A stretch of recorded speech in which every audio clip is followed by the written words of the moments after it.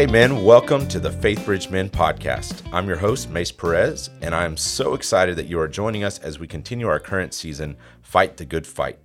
Today is a bonus episode because I really wanted you to meet a friend of mine, if you don't know him already, and I want you to hear about an amazing opportunity that he is leading the charge on. So please help me welcome my friend, Jason Connor. Jason, thanks for being here today. Hey, Mace, good to be with you. Yeah, and I know you and your family have been around Faith Bridge for a long time. You've been involved in a variety of roles, either on staff or as a server. But for those who don't know you, just tell us a little bit of general information about you, your family, that sort of thing.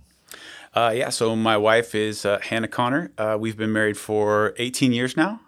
We've got two kids. Our daughter, who is 11, her name's Davy, and our son, Ransom, is 7 years old. And we, the newest member of the family, Jack, who's our COVID baby, dog, golden retriever mix. He just turned 2 in March. You'll be happy to know. Okay, yeah, that's awesome. I cannot believe your kids are 11 and 7. That is nuts.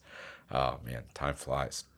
Well, getting a little bit deeper beyond those things. So we've been uniting this entire spring semester around this rally cry of fight the good fight. And our working definition of what that means is that fighting the good fight is believing the true gospel and being transformed by the gospel. So as we just continue our conversation here, tell us a little bit about how you came to believe the true gospel and how you have been transformed by the gospel in the years since deciding to follow Jesus.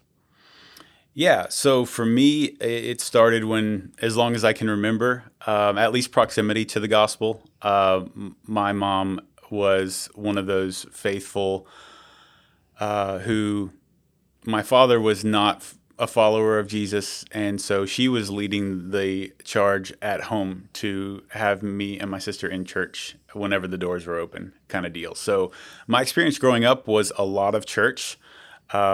A lot of Sunday school, Wednesday night, Sunday evening, I was there. And generally, church was a positive experience, thankful to say. But in hindsight, and it was low on the list of priorities for me. It was being someone who's just always curious what else is out there. It sure looked like there were a lot more interesting things to be doing with my time than church. And so as a high schooler, I feel that tension more so as you kind of begin to get the opportunities. You get invites to other places, and you get invites to those other things that you've always maybe been held back from or warned against your whole life. And I began getting opportunities to go to the parties and go to places where there wasn't a godly influence or parents around, and those things had a big appeal to me. So that was kind of my, I would say, departure as I started to kind of make some decisions of my own.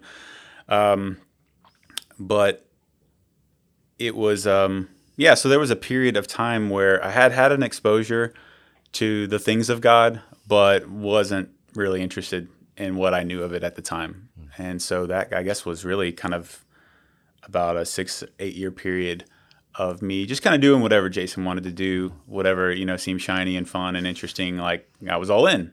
I'm kind of an all-in guy.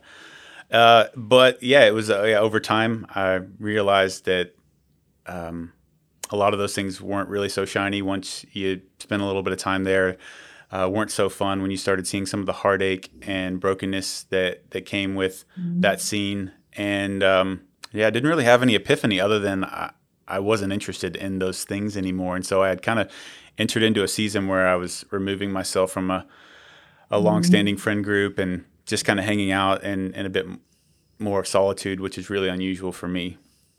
And I got an invite to church, one of those kind of gentle ones that my sister was always faithful to throw out once or twice a year in that season. And I was kind of like, yeah, I'll give it a shot. Wasn't really chasing God or anything like that, but from the bulk of my experience, most of my church friends of memory, weren't necessarily chasing parties and drugs and things like that. So I thought we'd at least have that in common at the time. And again, it had been a positive place for me. So I was like, yeah, why not?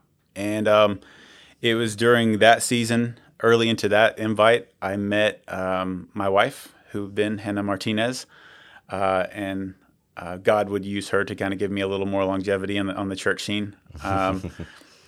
Took an interest to her pretty quick, and we began dating. And really, it was in the process of getting to know her, and then pretty quick, in short order, her parents, Rose and Dave Martinez, were really instrumental in what I came to know as faith and personally following Jesus.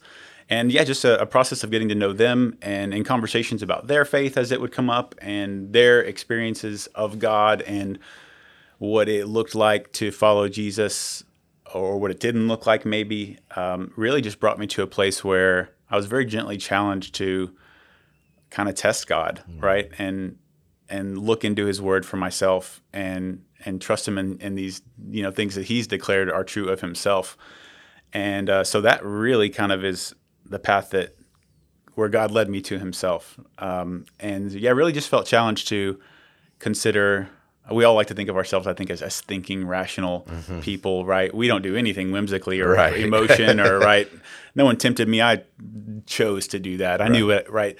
And so I guess kind of on that basis, I thought, well, let me examine the claims of Jesus, right? If I am looking for more than what I've seen the world has to offer, if it is in the world of religion, let me just start with what has been familiar to me thus far, and give it a go. So I began reading the Bible for myself, trying to work my way through it. And when I would come to passages where it seemed like God was like making a definitive statement about himself, I would kind of a crazy man's prayer. Crazy in that, like, if there is no God, you're just a guy talking to himself. What do you have to lose? As long as it's not in the middle of the mall. But if there is a God, and what if he does answer, and what if these claims are true? What if he is who he says he is? Was kind of my mindset. Yeah. And so I kind of, entered into a period where I was just, really seeking God and talking to him, not sure if he was there, and willing to see him right, if he's the God who he says he is, he's all creative and all powerful. Like, what kind of ways might you want to show up? It was like my opportunity to say, like, you can be whoever you want to be, but just show yourself to me. And, I might be interested if you are there. And so, that led me into a really cool season of seeing God show up in weird, unexpected, cool ways, and really showing himself and growing my faith. And again, kind of being an all-in kind of guy. Like, once I started to see that truth for myself, I was just like, okay, well, what does it mean to follow Jesus? What does it mean to seek him first and to prioritize him first in my life? And for us, that was kind of happening around, I guess that happened over a course of years, but there was a point in our lives in which I said, well, we've done a lot of other things for a lot of other reasons, because the world says you should do this and shouldn't do that, and you should go to college and you should, right, do all these things. And I thought, if we're prioritizing God first, like, how can we say we've done that? Like, he's totally been at best second in all these other things. And so Hannah and I were married by that time, and so we chose to do a discipleship with an organization called Youth with a Mission, and just really kind of devote a season to God and go, if he wants us to go back to the status quo after this, happy to do that. If he wants to send us anywhere around the world doing anything, like, we want to seek him for that, and just know that we've carved out some time specifically for him, that we would know him more and know his plans for us. And so that's again, it stretched out over a period of years, but that was kind of what led me into that, what I kind of would define as the beginning of that season, where I would say I began to understand what it means to follow Jesus and put him first in life. That's great.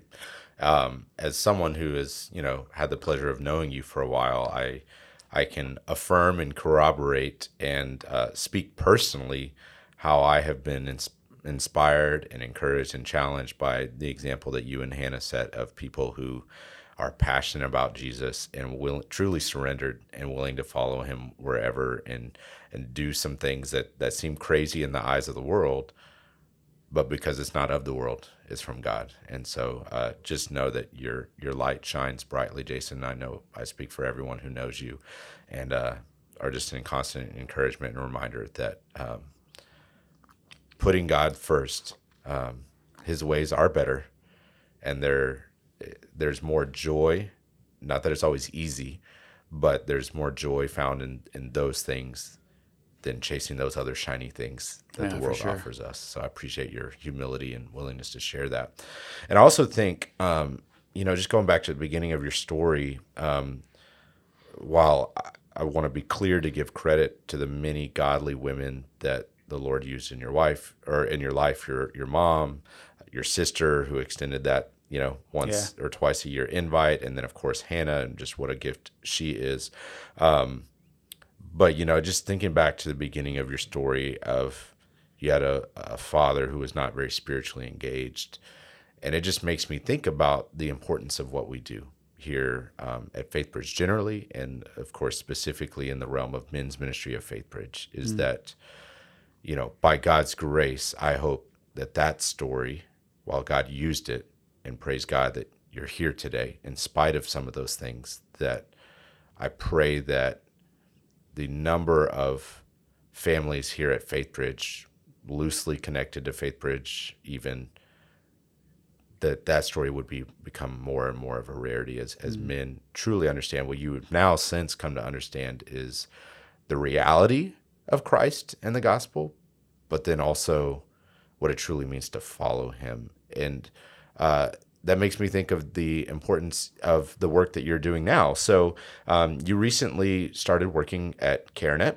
So for those who don't know what that is, what is CareNet and what is the kind of broad mission of CareNet?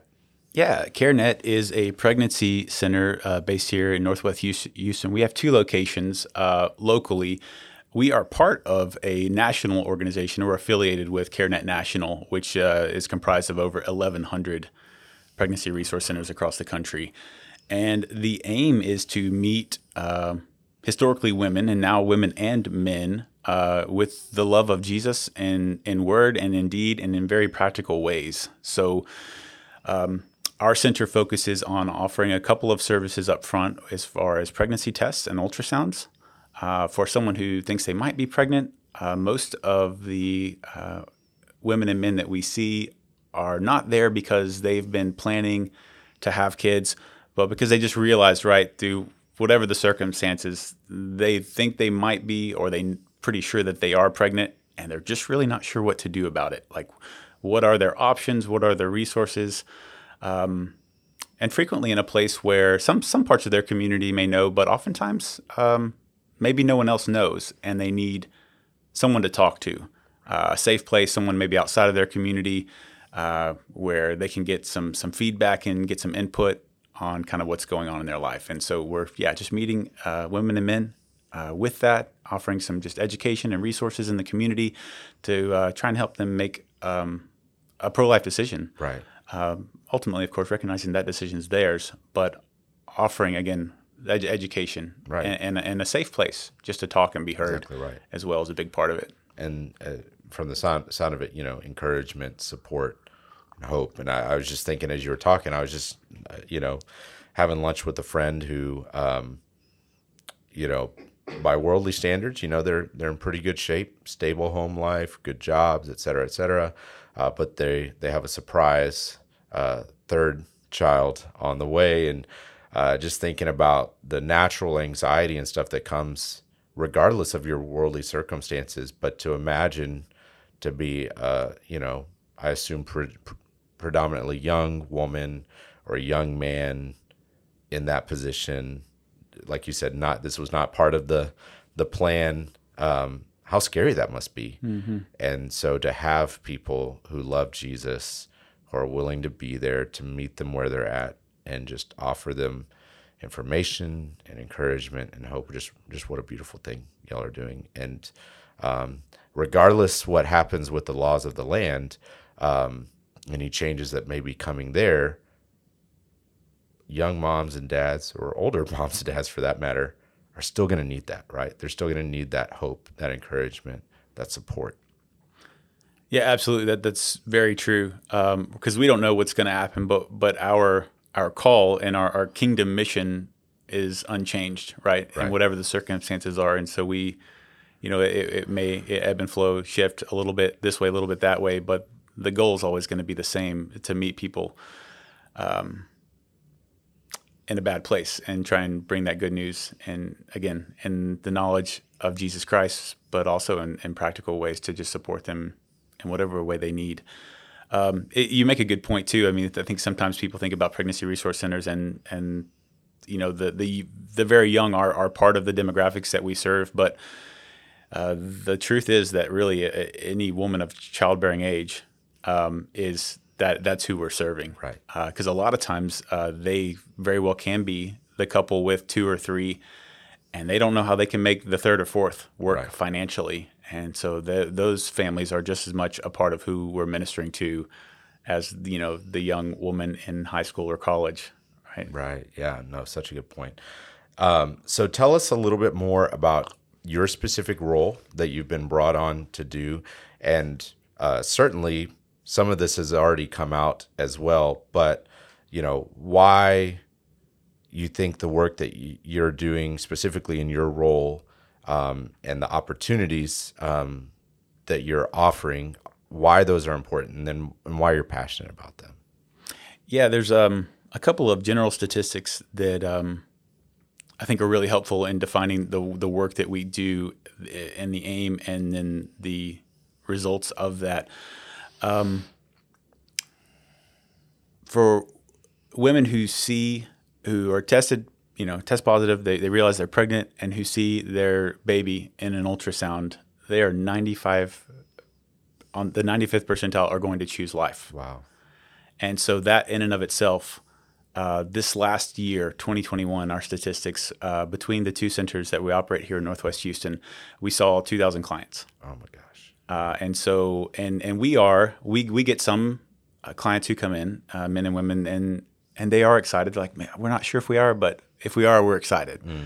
And we're happy to serve anyone and everyone. Yeah. But our heart is really to meet the men and women who may not be sure, or who may think, in fact, they are, abortion is the only option that they have. Like, that's the real battlefield, right, for saving lives. And so, I mean, that's a huge number of people, right? And just knowing that if they get that information in front of them, if they're able to see that life with their own eyes, what a difference that makes. And so that's a big work of the center. Another statistic, I can't remember the exact percentage. But anyways, the most influential person in a woman's decision is the man. And so realizing that, right, we're looking to say, hey, if we're really looking to support this woman and her decision in every way possible, what are we doing with the guy that may be accompanying her, right? Is he just sitting out in the waiting room and we're leaving her to make this decision, her to get the information, right? Leaving it up to her to disseminate this information, her to draw answers out of him if he's not being forthcoming. And just realizing that it might be a really, small task to start putting men in our centers who could meet with that guy and share some of the same information with him, provide him with a confidential atmosphere to ask questions that he might not, there's questions that I feel more comfortable and at ease with my own ignorance, like with my doctor, than with maybe my wife. I like to seem like I have put together a little bit more. I'm a little bit more knowledgeable. Yeah. But there's different scenarios in which you're like, yeah, I really don't know what I'm doing. What do you have any information? Can you help me? And so we kind of create a space for him to ask questions, for us to, we call it peer counseling, for us to ask him, what is he thinking? Right, a lot of whether it's sharing the gospel or anything you do, FaithBridge knows well the power of good question asking, and so it's kind of creating a space to ask him, like, what are you thinking? What are you feeling? What did you just see? How far along do you think she is? What would that mean for you? And just giving him a space to talk. And despite the stereotypes that we get as guys as being private and withholding, you might be surprised the number of guys you ask the first question or two, and then they fill up the remainder of time talking. Right. A lot of guys are looking for a place to be heard, a safe place to get some feedback. And so we try to create that space for him. And a big part of that is the culture that we're living in over the past 50 years has done a really good job of training men across the board to be a silent observer, right? To say that to be respectful of a woman, you need to just be there and be ready to back her play. And for some, that may be what those women would prefer. But a lot of women, by their own disclosure in conversations, they're wanting to know what he's thinking, right? And statistically, he is the number one factor into the decision that she makes. But if he's holding back, thinking that to be a good guy means to just be quiet and to just, be like, hey, I'm here for you, babe. I'm with you. And she's like, I'm making a huge decision. Right, give me some input, Yeah. right? So one of the questions that we'll ask is, how are you feeling about it? And have you told her that yet? Yeah. Yes, no. Why? What are you thinking about that? How, I was speaking to a guy recently, and he was very much following that mindset of, I don't want to influence her. I love her. I want to be with her. And then he mentioned at one point, she asked why I was being so cold or withholding. And he acknowledged that he would actually be kind of excited to be a father, but he didn't want to steer her. And so, his heart was totally in the right place, right? And he was willing to be whatever she wanted to be, except to step up and lead, or at least meet her, midway, with his input on this decision. Wow. And so, a lot of times it's really just simple question asking and helping them to arrive and understand their own feelings and thoughts on the matter. And then in different cases, it's kind of presenting different options. Yeah, no, that's so good. You talk about, the stoic, male that we're often conditioned to be. And there's a stereotype that men don't want to talk. And I tell people all the time, if there's anything that I've learned in my time working with men at FaithBridge, it's that the reality is men want to talk, but they don't know if they have a safe place to talk. And then when you give them that safe place, you can't shut them up. It's so freeing. And I just think, we'll do, men's events a couple times a year here, and we'll send out surveys to the guys and ask them, what was the most impactful part of the experience? Was it the talk? Was it this? Was it that?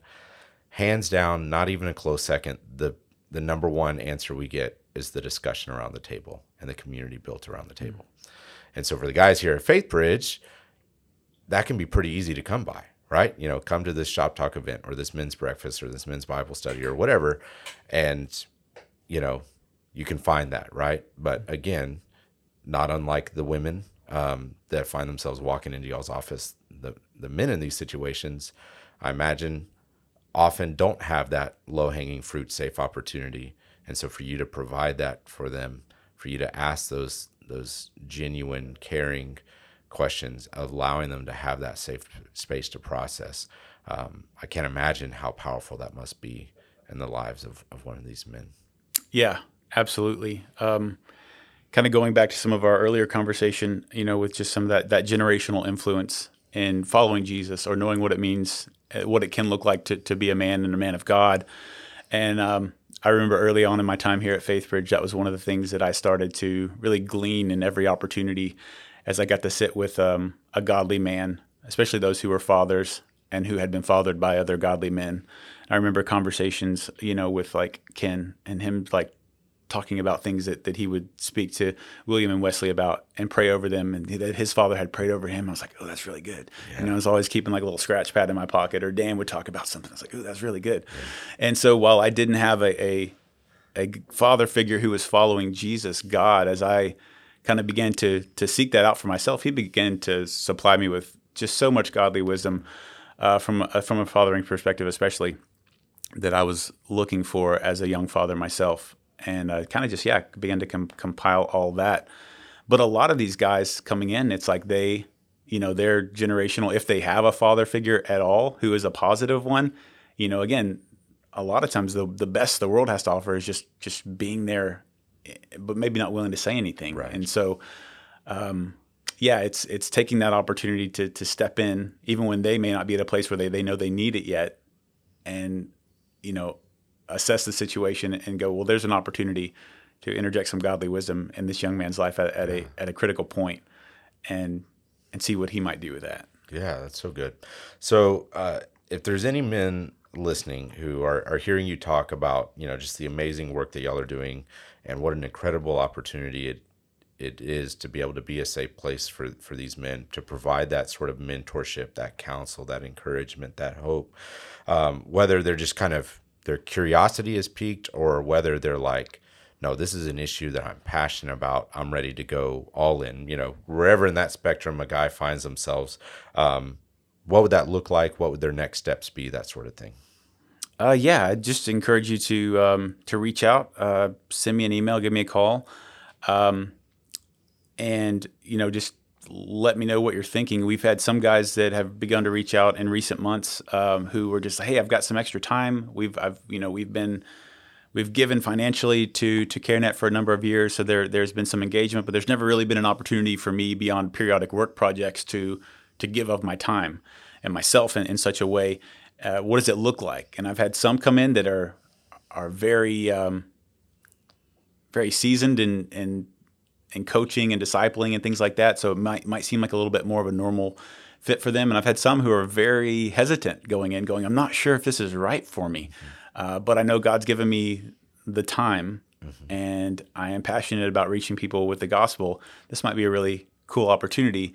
So some are kind of feeling it out as they go. So the first step would be a conversation. Second step, we tour our facility with anyone who's interested in kind of doing a come and see, and sharing a little bit more in that. And then for anyone who continues to show an interest, we've got a lot of training that we do. We don't just throw people into the deep end. We do a lot of training and equipping to kind of bring people up to speed. And then we've got a mentoring process where you get to observe someone like myself meeting with guys. And yeah, that's a little bit of an overview of what the process looks like. But the bulk of our ministry is volunteer-led. That's great. We've got a pretty small staff between the two offices, and even quite a few of those are just part-time. The bulk of the people who are meeting with the men and women coming into our centers are volunteers from our local churches, which I think is awesome. That is great. Yeah, that's awesome. And we'll make sure we put this in the description of this episode as well. But what is your email address that you can be contacted at? It's jason@carenetnw.com. Perfect. Jason@carenetnw.com. And we'll make sure we put that in the description.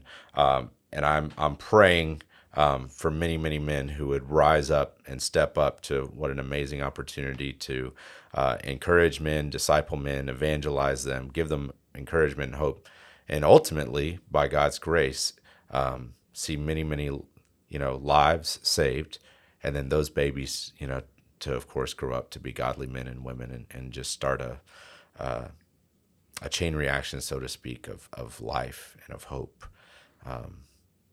Powered by the grace of Jesus. Yeah, it's very cool. Some of those who are instrumental in our organization and in the organization nationally have, been affected by a pregnancy decision in some way, or a near, what could have been a near miss, from a parent who was in a bad situation or was considering something, but they chose life. Right. And to see, of course, those individuals are so glad that their mother and or father chose life for them to have the opportunity to live the life that they're living now, and being used by God for some really cool things. Yeah, praise the Lord. Well, Jason, thank you so much for being here today to share your story and just what the Lord is doing through you and the other amazing staff and volunteers at CareNet, and how the men of FaithBridge can rise up and help these dads do what we've been calling one another to do all season, fight the good fight. And men, thank you for joining us on this journey to fight the good fight, to believe the true gospel, and to be transformed by the gospel. And I can hardly think of a better way to evidence that transformation than giving your life to invest in the life of another man, a dad, and the exponential effect that can happen. So, men, if you enjoyed this episode, please be sure to rate, subscribe to, and share this podcast so we can reach more men with the hope and the beauty and the truth of the gospel, and so we can lock arms to fight the good fight together. Men, thanks for joining us for this episode of the FaithBridge Men podcast. If you found this episode helpful, please subscribe so you can catch future episodes, and help us spread the good news by rating and reviewing the podcast and sharing this episode with another man who would be helped by the content. And we will catch you next time on the FaithBridge Men podcast. Until then, keep fighting the good fight.